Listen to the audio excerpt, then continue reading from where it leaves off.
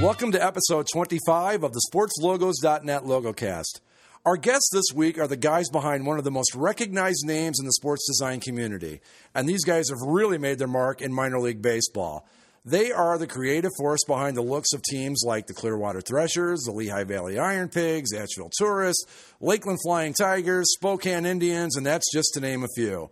They've come up with ideas like the first ever glow-in-the-dark baseball cap, or how about this one, the first ever on-the-field rally cap. Those are just a couple of the many marketing and design innovations they've brought to minor league baseball. Their stated goal is simple. They want to make your team famous. Now, I'm going to say that the fact that many of the teams they've worked with have seen record merchandise sales indicates that they have achieved that goal more often than they haven't. Now, who is this they I'm talking about? They are, of course, Jason and Casey. They're better known as Brandios, and they are this week's guests on the SportsLogos.net LogoCast. So without further ado, let's welcome Brandios to the show.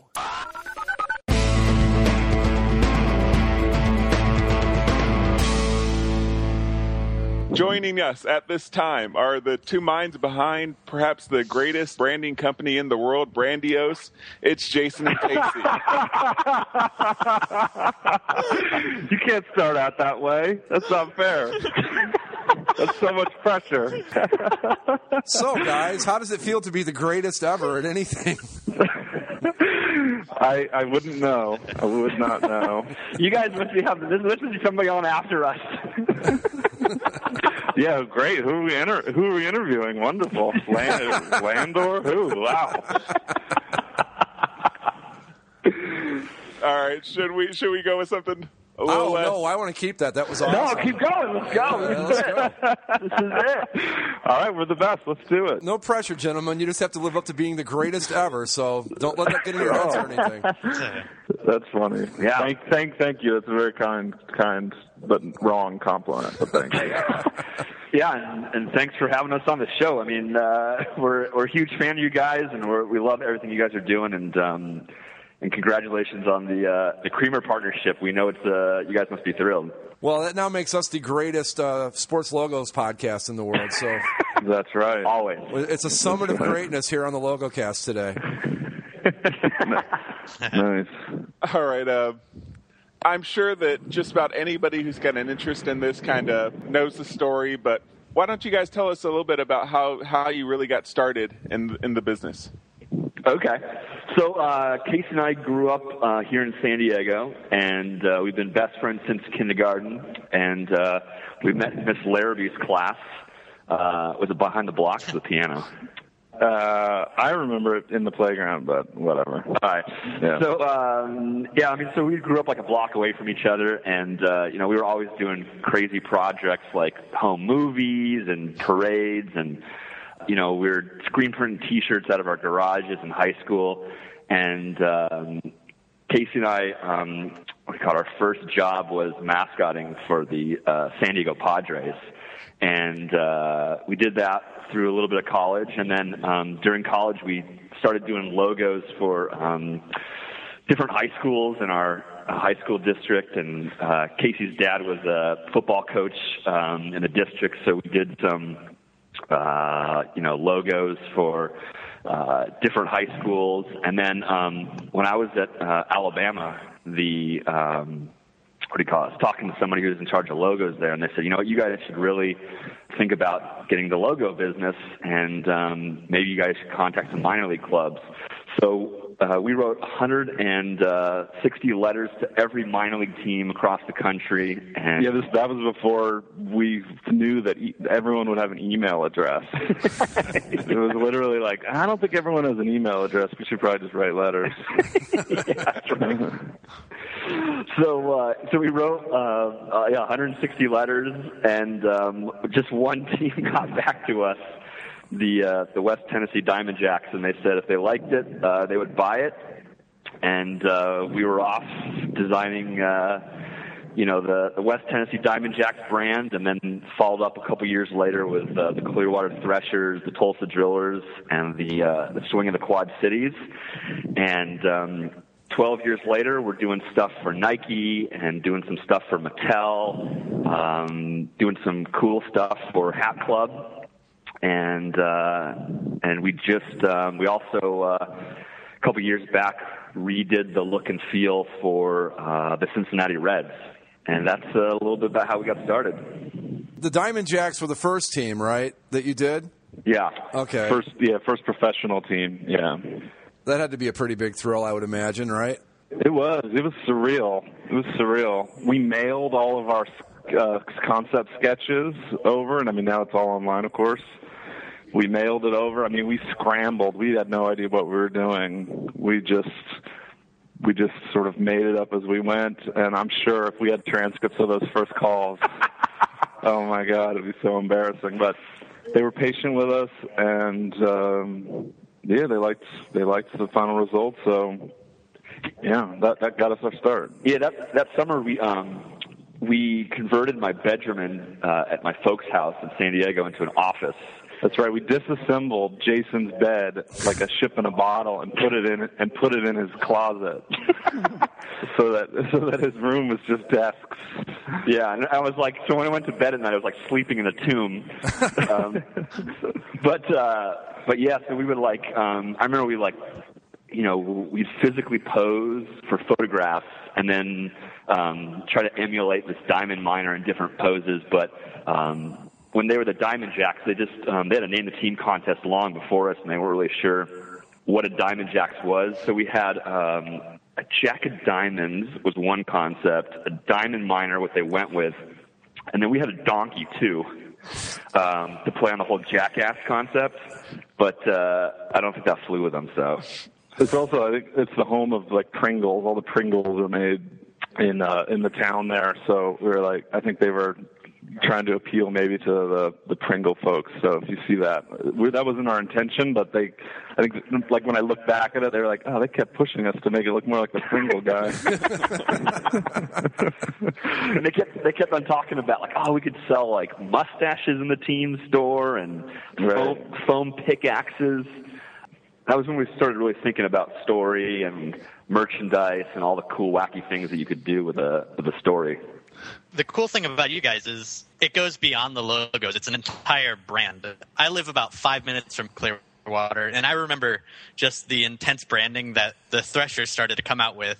I remember there was a sign. It said it was something about a new menace is coming to Clearwater or something, and it had a hazy shark, and I had no idea what it could possibly mean. And turns out it was one of my favorite minor league logos, probably out of everything. That's cool. Yeah, Clearwater has been a client of ours for how long now, Jay? 10 years or something like that? Yeah. It's crazy. They're an amazing partner for us. And they let us really goof off. And so you've probably seen our horrible TV commercials that we do. Are you guys in the commercials? Oh yeah, I've seen a lot. We do. I mean, they're fun, and I think they serve their purpose, but they're pretty goofball and low. They're pretty. Let's just say we do them on a shoestring. But we do puppets. We do crazy, weird stuff. They really let us run with whatever we want. They're really fun. Yeah, I remember after the brand project, they asked us. They said, "Do you guys do TV commercials?" And Casey and I looked at each other yeah, sure, we do TV commercials. Of course we do, yeah. And then we're we got to figure out how to do TV commercials. Just listening to you at this point, do you ever stop and just go, how the hell did we get here? Because it sounds like a lot of times you hear the story of a business and there's this great plan and everything, and it sounds to me like you guys are just having fun, and it turned out to be a way to make money. I mean, that's partially true. I mean, I think that is the plan, is just have fun, But I don't know how long. I mean, once it became our full-time gig, once we were out of school, we're planners too, for sure, But I think the Clearwater project, when we started off, we were we're going to work on this team in Clearwater, and I remember we did an arena football team called the Albany Conquest. and we did the logos, and then we showed up to a game after the first game, and I remember looking at Casey and I was like, do you feel like this is the right look for this team? And he said, well, if I would have visited, I think I would have done a couple of things differently. And so we were like, well, maybe for this Clearwater project, we should just fly out to Florida and do some research. So that's, a lot of it was, like you said, like on the fly. You just think like, let's do some research and let's figure out what it's like and let's put our boots in the ground and fly out to Clearwater.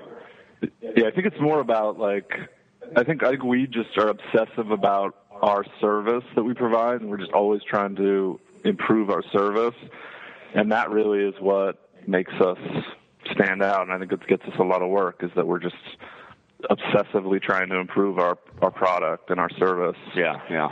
I would definitely, obviously it wouldn't be a stretch to say that you guys have definitely carved a niche, and obviously you've done other things. You mentioned arena football, you've done the Reds, but minor league baseball has kind of been your bread and butter. Definitely. Yeah, I mean, we're so fortunate to be a part of minor league baseball. They have embraced us in an incredible way. It's a small community of operators and owners, and they transfer around a lot. I think a lot of people think that people that run minor league baseball teams want to get into the big leagues or something like that. It's very rare. They get in it because they love minor league baseball. It's such a different. It doesn't even compare to a major league job, being an executive at a minor league club. And so everyone sticks around. Everyone talks a lot. And so for us being a really small business, we don't have a big marketing budget. So it's great to be in an industry that you can kind of know everyone, and it's really helped us grow our business. So we've concentrated on minor league baseball. They've been so good to us, and we're so grateful to be a part of that industry. What have been some of your favorite looks that you've ever worked on? I know that's kind of a loaded question. Casey, which child is your favorite child? Oh man, they all have their own thing, I mean, the ones that I actually look back on most fondly are the ones that were maybe probably the toughest. Like I'm thinking about when Clearwater wasn't tough, but that was definitely one that got us started and got us our big kickstart into who we kind of are, helped us define what sort of service that we provide. So I'm fond about that one, but just design-wise, like the Casper Ghosts, I mean, that was like a 2-year process where at some point, we were hitting the deadline for the following year to have the artwork had to be done, and the owner was like, no, I'm not ready yet. So, we just kept working on it for a whole another year. And the result is totally unique and totally bizarre. I think that also got us kind of kickstarted on the whole, what can we do that's new? What new thing can we do to help make the design and the brand stand out? So that was the Casper Ghost was the glow-in-the-dark G, hidden glow-in-the-dark G, first glow-in-the-dark official on-field hat. I mean, design-wise, I don't know. They all have stuff that I like. Clearwater obviously is a huge favorite because of what we've been able to do. Right. Just expanding that story into everywhere in the ballpark. But I think for me, my favorite projects are the ones where there's really good stories. So when we went to Spokane and met with the tribal elders of the Spokane tribe to do their rebrand, because when we were working with the Spokane Indians, there's two thoughts of handling the Native American project. One of them was the Redskins, which is we're going to be the Redskins. We don't care what people think. We don't care who we offend. That's just the way it's going to be. The other way is what a lot of universities did, which was we don't even want to touch the issue, so we're going to rename the university's mascot. And I think Casey and I were looking at each other and we're like, they're like, oh yeah, we're the Spokane Indians. We were named after the Spokane Indian tribe, not the Cleveland Indians. We've been around for 100 years, and we have a great relationship with the Spokane tribe of Indians. And so we were like, well, why don't we just go collaborate with the tribe? Because they had a great tribal artist named George Flett who had some inspiring artwork, and so we physically got into a van. We all drove up to the reservation, I guess, up in the Spokane Mountains, and sat down with the tribal elders, and they gave us their blessing to use the feather in the logo. And we looked at things like salmon and horses, which were part of their culture.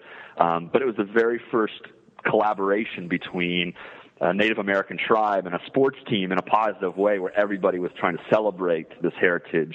So I think, stories on one hand like that, and then other stories like when we worked with the Lakeland Flying Tigers.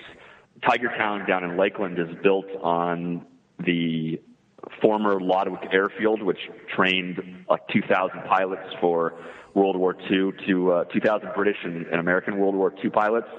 So they have, the barracks are still there, and the mess hall, the cafeterias where all the spring training players work. So, moving all of that World War II imagery from their heritage into the brand. I love that storytelling of finding hooks in towns that you just don't expect.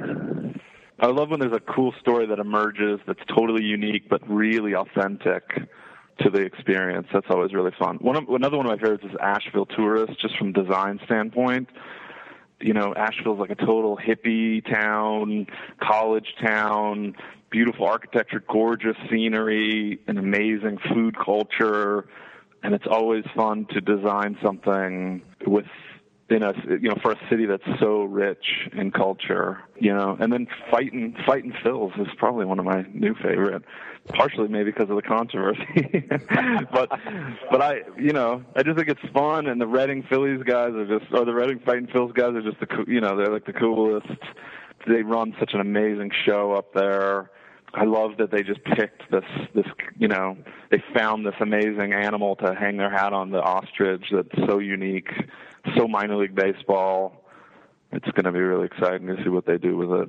Speaking of the stuff that you guys do, the process, is there ever a point where, say, one of you has the idea and the other one says, okay, I'm going to let you run with this, or is it always collaborative? How do you guys work out how it all comes out in the final wash? The first step for us is going out and doing the visit. So we spend a couple of days in meeting with the staff. We meet with community leaders. We meet with sponsors and fans, and we just become honorary citizens, and we immerse ourselves in everything that there is to know about that town. And we talk about folklore, and we talk about the heritage and the stories.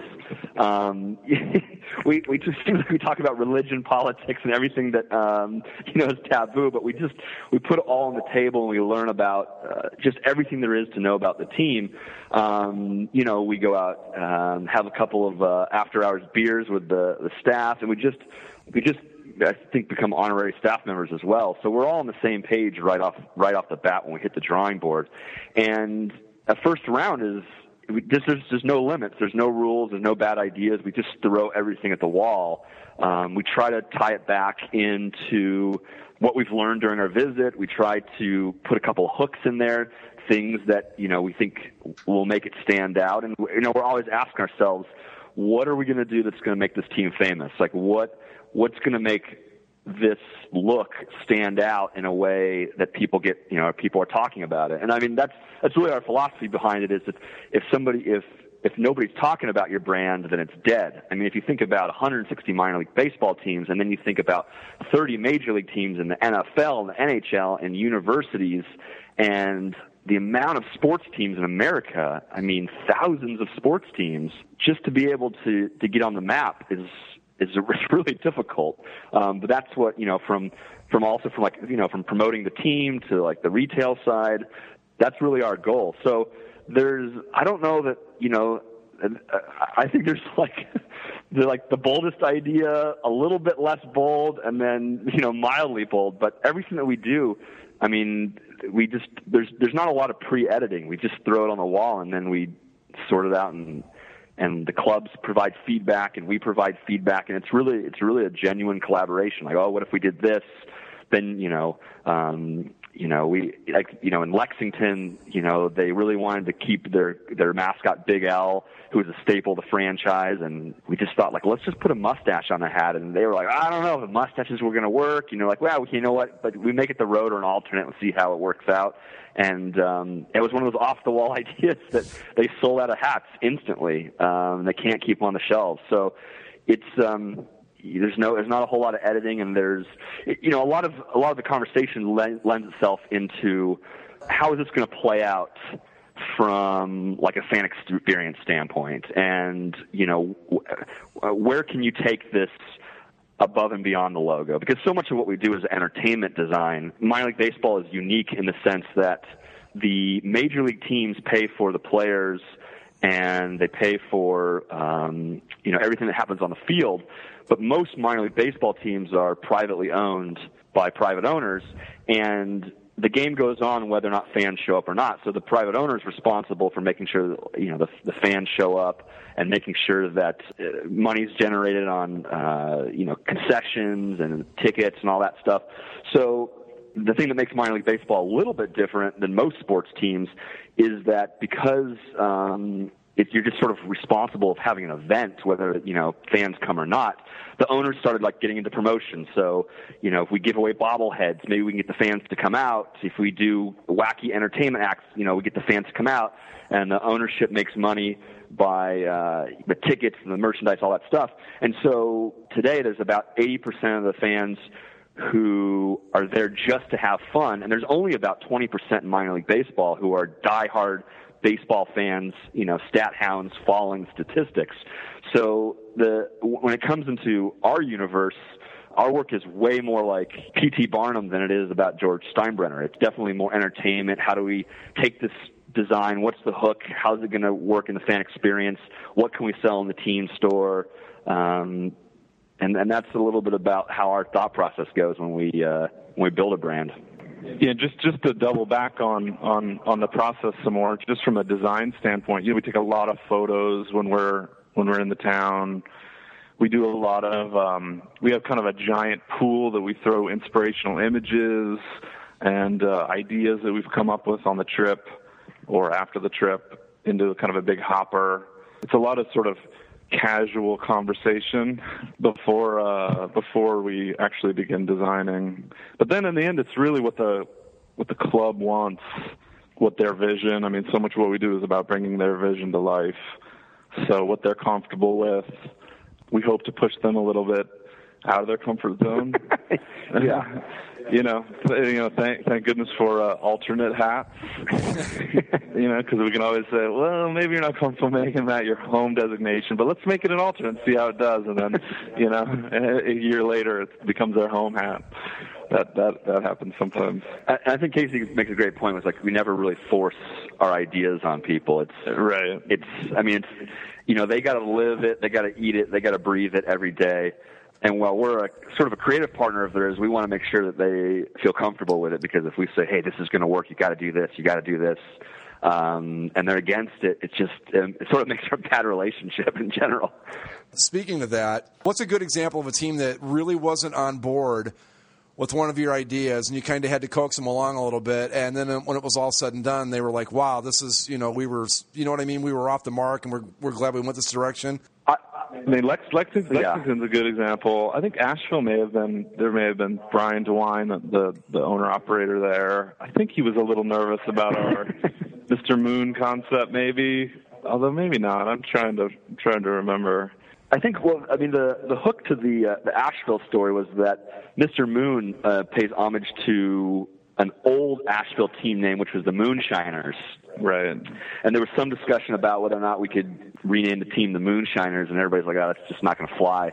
So Mr. Moon became the genesis of that. But I was just talking with the Lexington guys this week, and we were having just a debriefing call about the experience and, bringing the brand to life.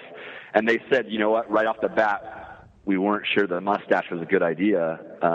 So we put it as an alternate, and now it's doing great. So I think that's probably the most recent example. I'll tell you another one we did.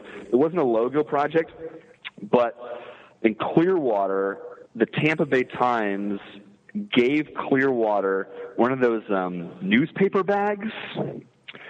So basically, it was a newspaper bag, and the Threshers were going to advertise on a newspaper bag, and they wanted to advertise all-you-could-eat Mondays, where for like, I don't know, $11 you could eat all of the ballpark food you wanted. And we had this like airline safety card illustration about how to use the newspaper bag as a barf bag from all the food you were going to eat. So, and I remember that one not flying off the bat. Yeah, that didn't make it. I think our TV ad we pitched for the all you could eat night was just a shot of a garbage can at the ballpark, and then a guy running up to the garbage can, like heaving into it, and then text over it that said "All you can eat Mondays at the Threshers." And I don't know, that's a good one. About Asheville, I just want to say, I don't even know how you guys came up with glow-in-the-dark caps, but that just blew me away the first time I heard about that. Well, the glow-in-the-dark thing really started us down, like, you know, how can we think about the cap in a new way? And, like, or think about the cap as, like, an experience. I mean, one of the best-selling minor league hats in history is Lake Elsinore Storm, and the eyes on the cap, and, you know, that was done before our time, and it's a classic. But I thought a lot about, like, why is that hat so popular? And there's obviously, like, the aggression thing, and that sells well with, you know, teenagers and stuff like that. But I think like what I got out of it is it's almost like you're putting like a monster on your head when you're wearing that Lake Elsinore hat with the eyes. And like conceptually, I love that idea of like, okay, so you put like this hat becomes like a monster that you wear on your head. So with the glow in the dark, it was like, okay, so, you know, can we reveal something that is, can you create like an intimate experience when the kid goes home at night and like takes his hat off, puts it on his dresser, you know, his parents say goodnight to him, he flips the switch off, and all of a sudden there's this like boom, gee, that like, you know, there's like, could we like continue that story? So then, you know, so we're always looking for fun ways to like rethink the hat, make the hat more iconic, make the experience of buying a hat cooler. Another example of that is the Altoona Curve. Yeah. And the Altoona Curve have this mascot called Altoona, and he is this essentially just crappy goldfish costume that pops out of this hole in the wall, in the outfield wall, during what, home runs? Yeah, so a run scored. Yeah, so when a run scored, he pops out, and he pops out, and he's never on the concourse. Yeah, you can shake his hand. Can't get his autograph. Can't shake his hand. Right. And so we were like, all right, so. I think he pops out to sort of get people riled up. Yeah, so like he was like the player was on second base, and they had like a Wayne's World clip, and they were doing Bohemian Rhapsody in the Pinto, and here was Altoona like in the back seat. Yeah, they green screened him in. Yeah, and then all of a sudden the player's on third, and they're like, "Who wants to see Altoona? Who wants to see Altoona?" Which basically means who wants to see a run scored. Right. Yeah, so then we played Little League, and we were mostly on the bench, so we knew how to help the team out by not being in the field, and that's to turn your hat inside out, you know, to make it a rally cap. So we were like, all right, well, can we print Altoona print on the inside? I don't think it's a very practical hat for wearing on the field, but you know, it's a cool story, and it's a first official on-field rally cap in professional baseball. You'd mentioned before a little bit about the controversy around the fighting Phils and everything, and it's definitely one of the more controversial in a lot of ways releases you guys have done. Was the plan the entire way to have the home and road sets that were basically completely different, or did that kind of come across in their process? That was the intention the entire time. Publicly it got unveiled all at once, and I think that on the back end it was a little, there was a little bit of the timeline was a little more stretched out. So for example, since the mid '90s, Reading has always called itself Baseball Town, and it's been, a celebration of Mike Schmidt, Ryan Howard, all the Phillies greats and the great players, not only who played for the Phillies organization, but also the players who played for, the Reading Red Sox and the Reading Indians, and just the history of baseball in Reading. So they've always called themselves Baseball Town. And that's also the charity arm of their club too, Baseball Town Charities. So they build ballparks for underprivileged communities, for kids in that area. They provide uniforms for them, and they all do it under the banner of Baseball Town. Yeah. So they sponsor, like Casey said, traveling teams, and you have these kids that wear these shirts. They'll be in like the Ripken Little League World Series, and they'll have like Baseball Town across their chest. And the Baseball Town concept is really a celebration of and an advertisement for the history and heritage of baseball in Reading. The guys in Reading thought, hey, we have all these Little League players promoting Baseball Town on the road. Why don't we celebrate this wacky universe that we have going on inside Baseball Town? And, Baseball Town's sort of a concept, it's sort of a destination, and making it its own identity. Because, they were talking about, they have a lot of people who visit all the minor league parks, and in the same way you go to Cooperstown, you get a Cooperstown T-shirt. They were like, well, we want people to be able to come and get a Baseball Town T-shirt, and it sparked this whole identity and a color scheme. And so, for example, like when you go to the ballpark, you walk under a giant sign that says "Welcome to Baseball Town," and they see Baseball Town as the, inside the walls of the ballpark. And so when you walk in, there's Baseball Town has its own mascot. Baseball Town, the ballpark colors are the same colors as the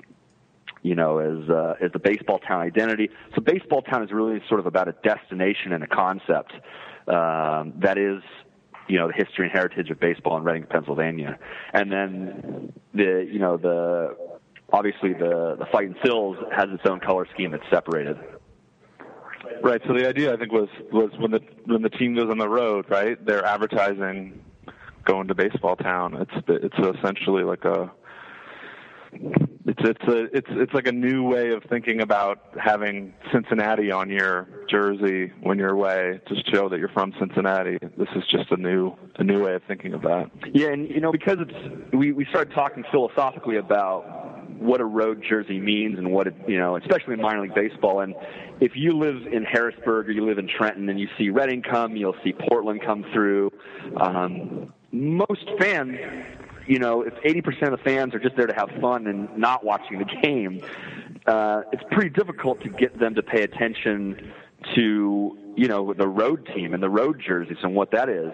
So we thought to ourselves, well, if it says Baseball Town across the chest, then somebody in Harrisburg or somebody in Altoona will say, what's Baseball Town? Who's Baseball Town? And then people will start talking about that and say, oh, that's Reading. And, oh, why do they call it Baseball Town? Well, they have this history of baseball. So for us, the concept of Baseball Town was to generate buzz about the Reading franchise for visiting fans in other markets as well. Whenever you're talking about some of your favorites, the ones that you listed basically kind of rounded out my favorite minor league logos list that we did a few months back, which was but I do want to say just kind of a short thing. I love the Spokane Indians alternate that has the Spokane language on it. That was just a brilliant way, I thought, to kind of bring it in. And then you mentioned how long you guys had worked on the Casper Ghosts, and unfortunately, you guys might have ended up working on it longer than they weren't. That's true. Kind of keeping with the Ghosts, which is just one of my favorite all-time looks, and it's a shame the team had to pack up and move because I mourned that logo and I had nothing to do with it. So, but you can't. Yeah, we didn't mourn it. You shouldn't mourn it either. It's fine. It had its life. It's great. I'm glad we did it. I'm proud that we did it, but it's fine. Everything's got to change. Had a little funeral for it and everything. Imagine the irony. Absolutely. Oh, man. And now That'd be awesome. Just haunts me throughout my apartment. So I love that. Kind of getting into some of the stuff there, especially the glow in the dark. Now, that was a very progressive idea at the time, and has there been anything that you guys have kind of come up with that for ideas that just the uniform manufacturers have not been able to pull off, or it's just something where you had this really good idea and it just wasn't able to come together like you had it on paper? Yeah, absolutely. So just this last year with the Eugene Emeralds, their identity up to that point, they just never even defined what an emerald was. I mean, it was the color, I guess, of the foliage, I mean, it's an old school name. But so we were like, all right, we got to come up with a story for this name and for this team. So we came up with the Sasquatch concept, and they really liked that. So then, we sort of created this we just started churning out ideas. What can we do? What can we do to make this concept even more iconic and more memorable, get more people talking about it? So we worked with New Era for a really long time, trying to get do a full fur logo with like fur coming out of the hat. And it just never, it never worked. The fur looked like pubic hair. It just didn't, like, we got the samples back, and it was cool because the conceptually it's the E logo, if you're familiar with it, and the raised part was the raised embroidery looked like the pad of the Sasquatch foot. So it was, so you could imagine like the paw of like a furry animal. Yeah. And then the black area that surrounded it was going to be this what we envisioned as being Sasquatch fur, and it was going to be cool. I mean, it was going to be the first fur hat on field, but it just it looked like someone got creative in shaving their pubis region. Yeah, it was a really disgusting looking sample. Yeah, that was fun though. Can't imagine why that one wouldn't have gone over with the family-friendly environment. It wasn't. I mean, there was two parts of it. One was as we discussed, a quality control issue, but the other one was a manufacturing issue. It just couldn't. The amount of fur that was going to appear on it. We just couldn't get it right. You guys came out with some pretty wild new uniforms for the Eugene Emeralds. Was that your guys' idea, or who was one? Yeah, that was brainchild behind the camo. So they're not official. Everything's not. There's been some leaks, so we'll say, so we can speak hypothetically. Oh, that's right. So there's been some leaks, but we can hypothetically speak about the home jersey. The road jersey, I don't know. I know you guys talked. We listened in when you guys spoke with Alan and Eugene. I don't know if you talked about the road jersey, but we can hypothetically talk about the home jersey. Yeah, I mean, it was that came out of our partnership with Wilson. They totally indulged our whimsy, and I think a lot of that came out. I don't really like dark top jerseys with white pants. I think it bifurcates the body in a way that it makes the player look smaller, if that makes sense. So if a player's in all white or pinstripes, even help this fact too. It just sort of makes the player look bigger. You can more easily see them on the field. And so we wanted to come up with a way, how do we reinvent that concept so we can rethink the silhouette of how the body is broken down of the player.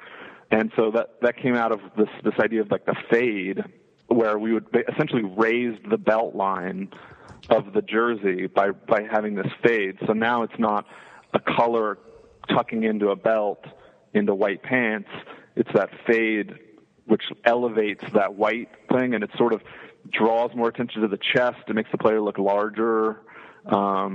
And then once we had that concept, we were like, all right, now how do we tie it back into the story? So, Oregon is so green and lush, and they get the mossy woodlands and everything. So we're like, all right, let's come up with a cool abstracted mossy tree, I always picture Sasquatch as this like, hulking guy, roaming through the woods.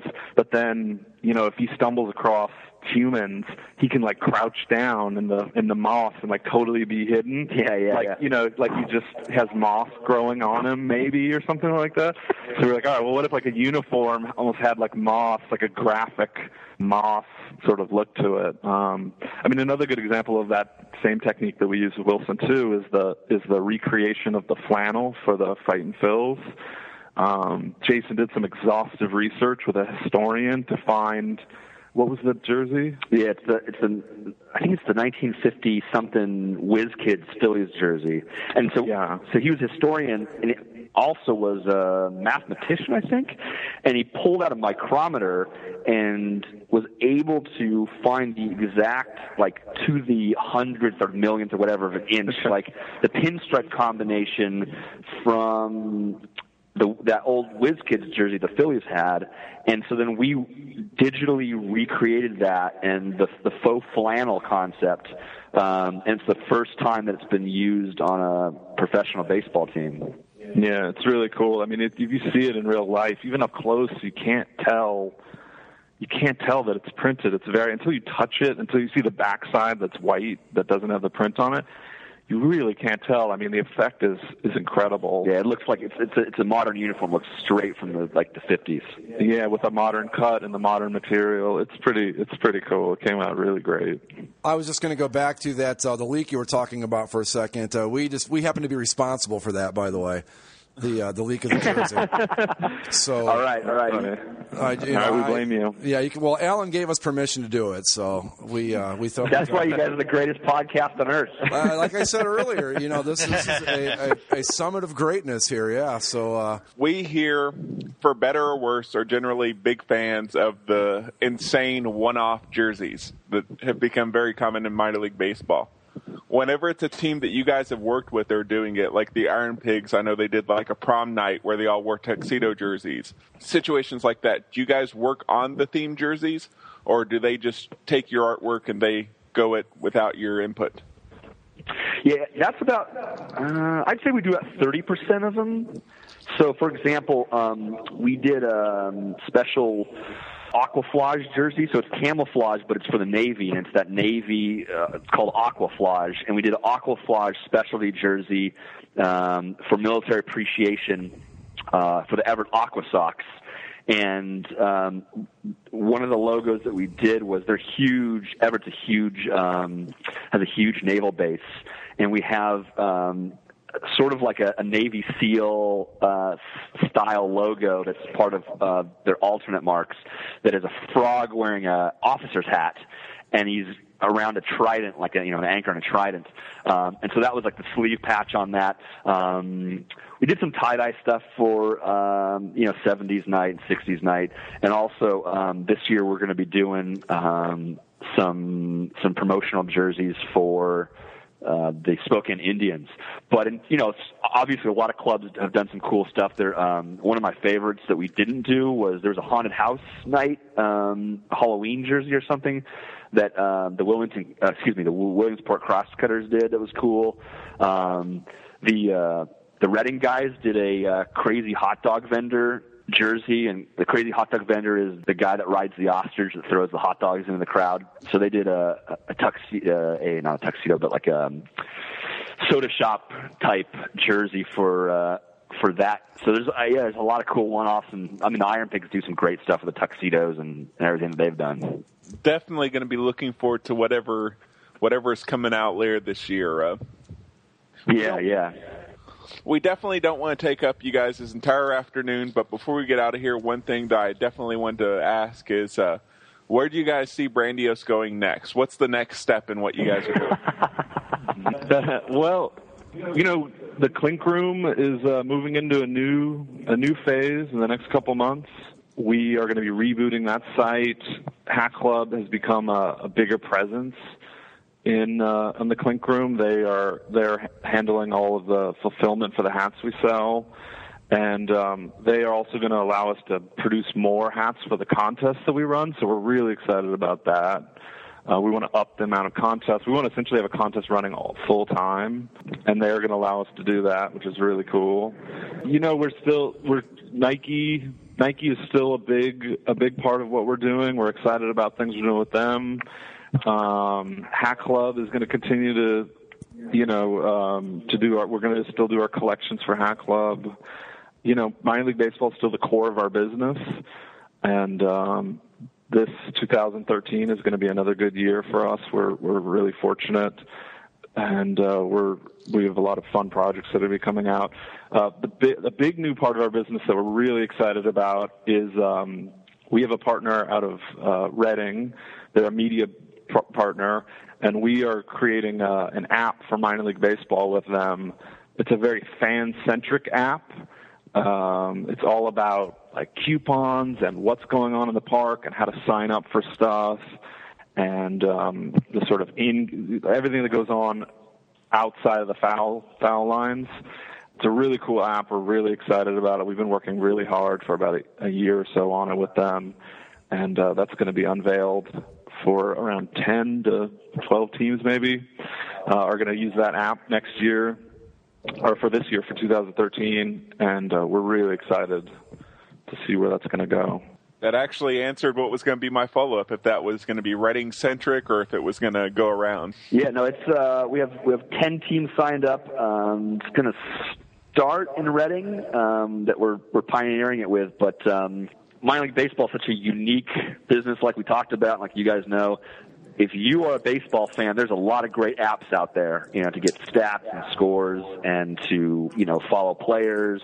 But if you're there just to have fun and you want to, to participate in what's going on field, the in-between inning contests, as Casey described to me once, he's like, this is like a video game controller for a sporting event where the fan is in charge and the fan gets to choose what happens around the ballpark and participate. And we think it's going to be really cool. So if you're in one of those minor league towns, definitely it's going to be a fun part of the fan experience. Yeah, and Reading introduced us to this partner that's helping us, build this new app. They're called Launch DM. They're a really great company, and I think Reading was disillusioned with some of the apps that were out there because they were so baseball centric, and they wanted something that felt more authentic to their brand, which is so fan centric, and they knew that we understood that. So they came to us and they said, "You guys understand our business, and these guys are great at programming and working with the software. You guys should get together." And so they put us together, and they've been a really cool partner. And one more thing I'm excited about for the next year or two is Wilson too. We have a great relationship with them, and from a design standpoint, I can't wait to see what we get to do with all of their technology and all of their eagerness to push production, and everything is made in the U.S., so we get samples right away. It's a really amazing relationship. Yeah, that definitely sounds awesome. It's brandiose.com, theclinkroom.com, and then you guys are on Twitter at Brandiose. We are. Definitely at the Clink Room is also the other Twitter handle, and the Clink Room has a Facebook page, and we're a little more active on the Clink Room's Twitter site and Facebook page. So definitely, if you want to follow behind the scenes of what goes on and want to participate in our design contests and always dreamed of seeing one of your designs on a New Era cap, definitely check those out. We'd love you to be a part of the community. That's awesome. Thank you guys so much for sharing your day with us. I just want to say I think what you guys do in minor league baseball is great. I love the fun aspect of minor league baseball, so keep up the good work. Yeah, and we're huge fans of everything you guys are doing. We wish you guys continued success, and would love to come back anytime you have us. You have an open invitation. Yeah, absolutely. All right, sounds good. All right, thanks, Jason. Thanks, Casey. Bye, guys. Take care. See ya.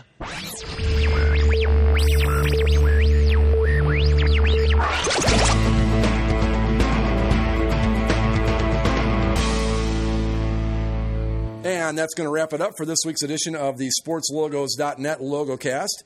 If you've got any questions, comments, ideas, whatever, you name it, we want to hear from you. You can reach us via email at podcast@thelogocast.com. You can also follow us on Twitter. That is at the LogoCast. And be sure to check out our Tumblr page. We've made some changes to it, so now you can keep up with all the breaking uniform news right as it happens via our Tumblr page, and that is thelogocast.tumblr.com. Once again, thanks to Jason and Casey from Brandios. For the two mics, I am Greg, and we will see you next time right here on the SportsLogos.net LogoCast. And as Mike likes to say, have a good week, Internet. And oh yeah, go Rangers. We'll see you next time.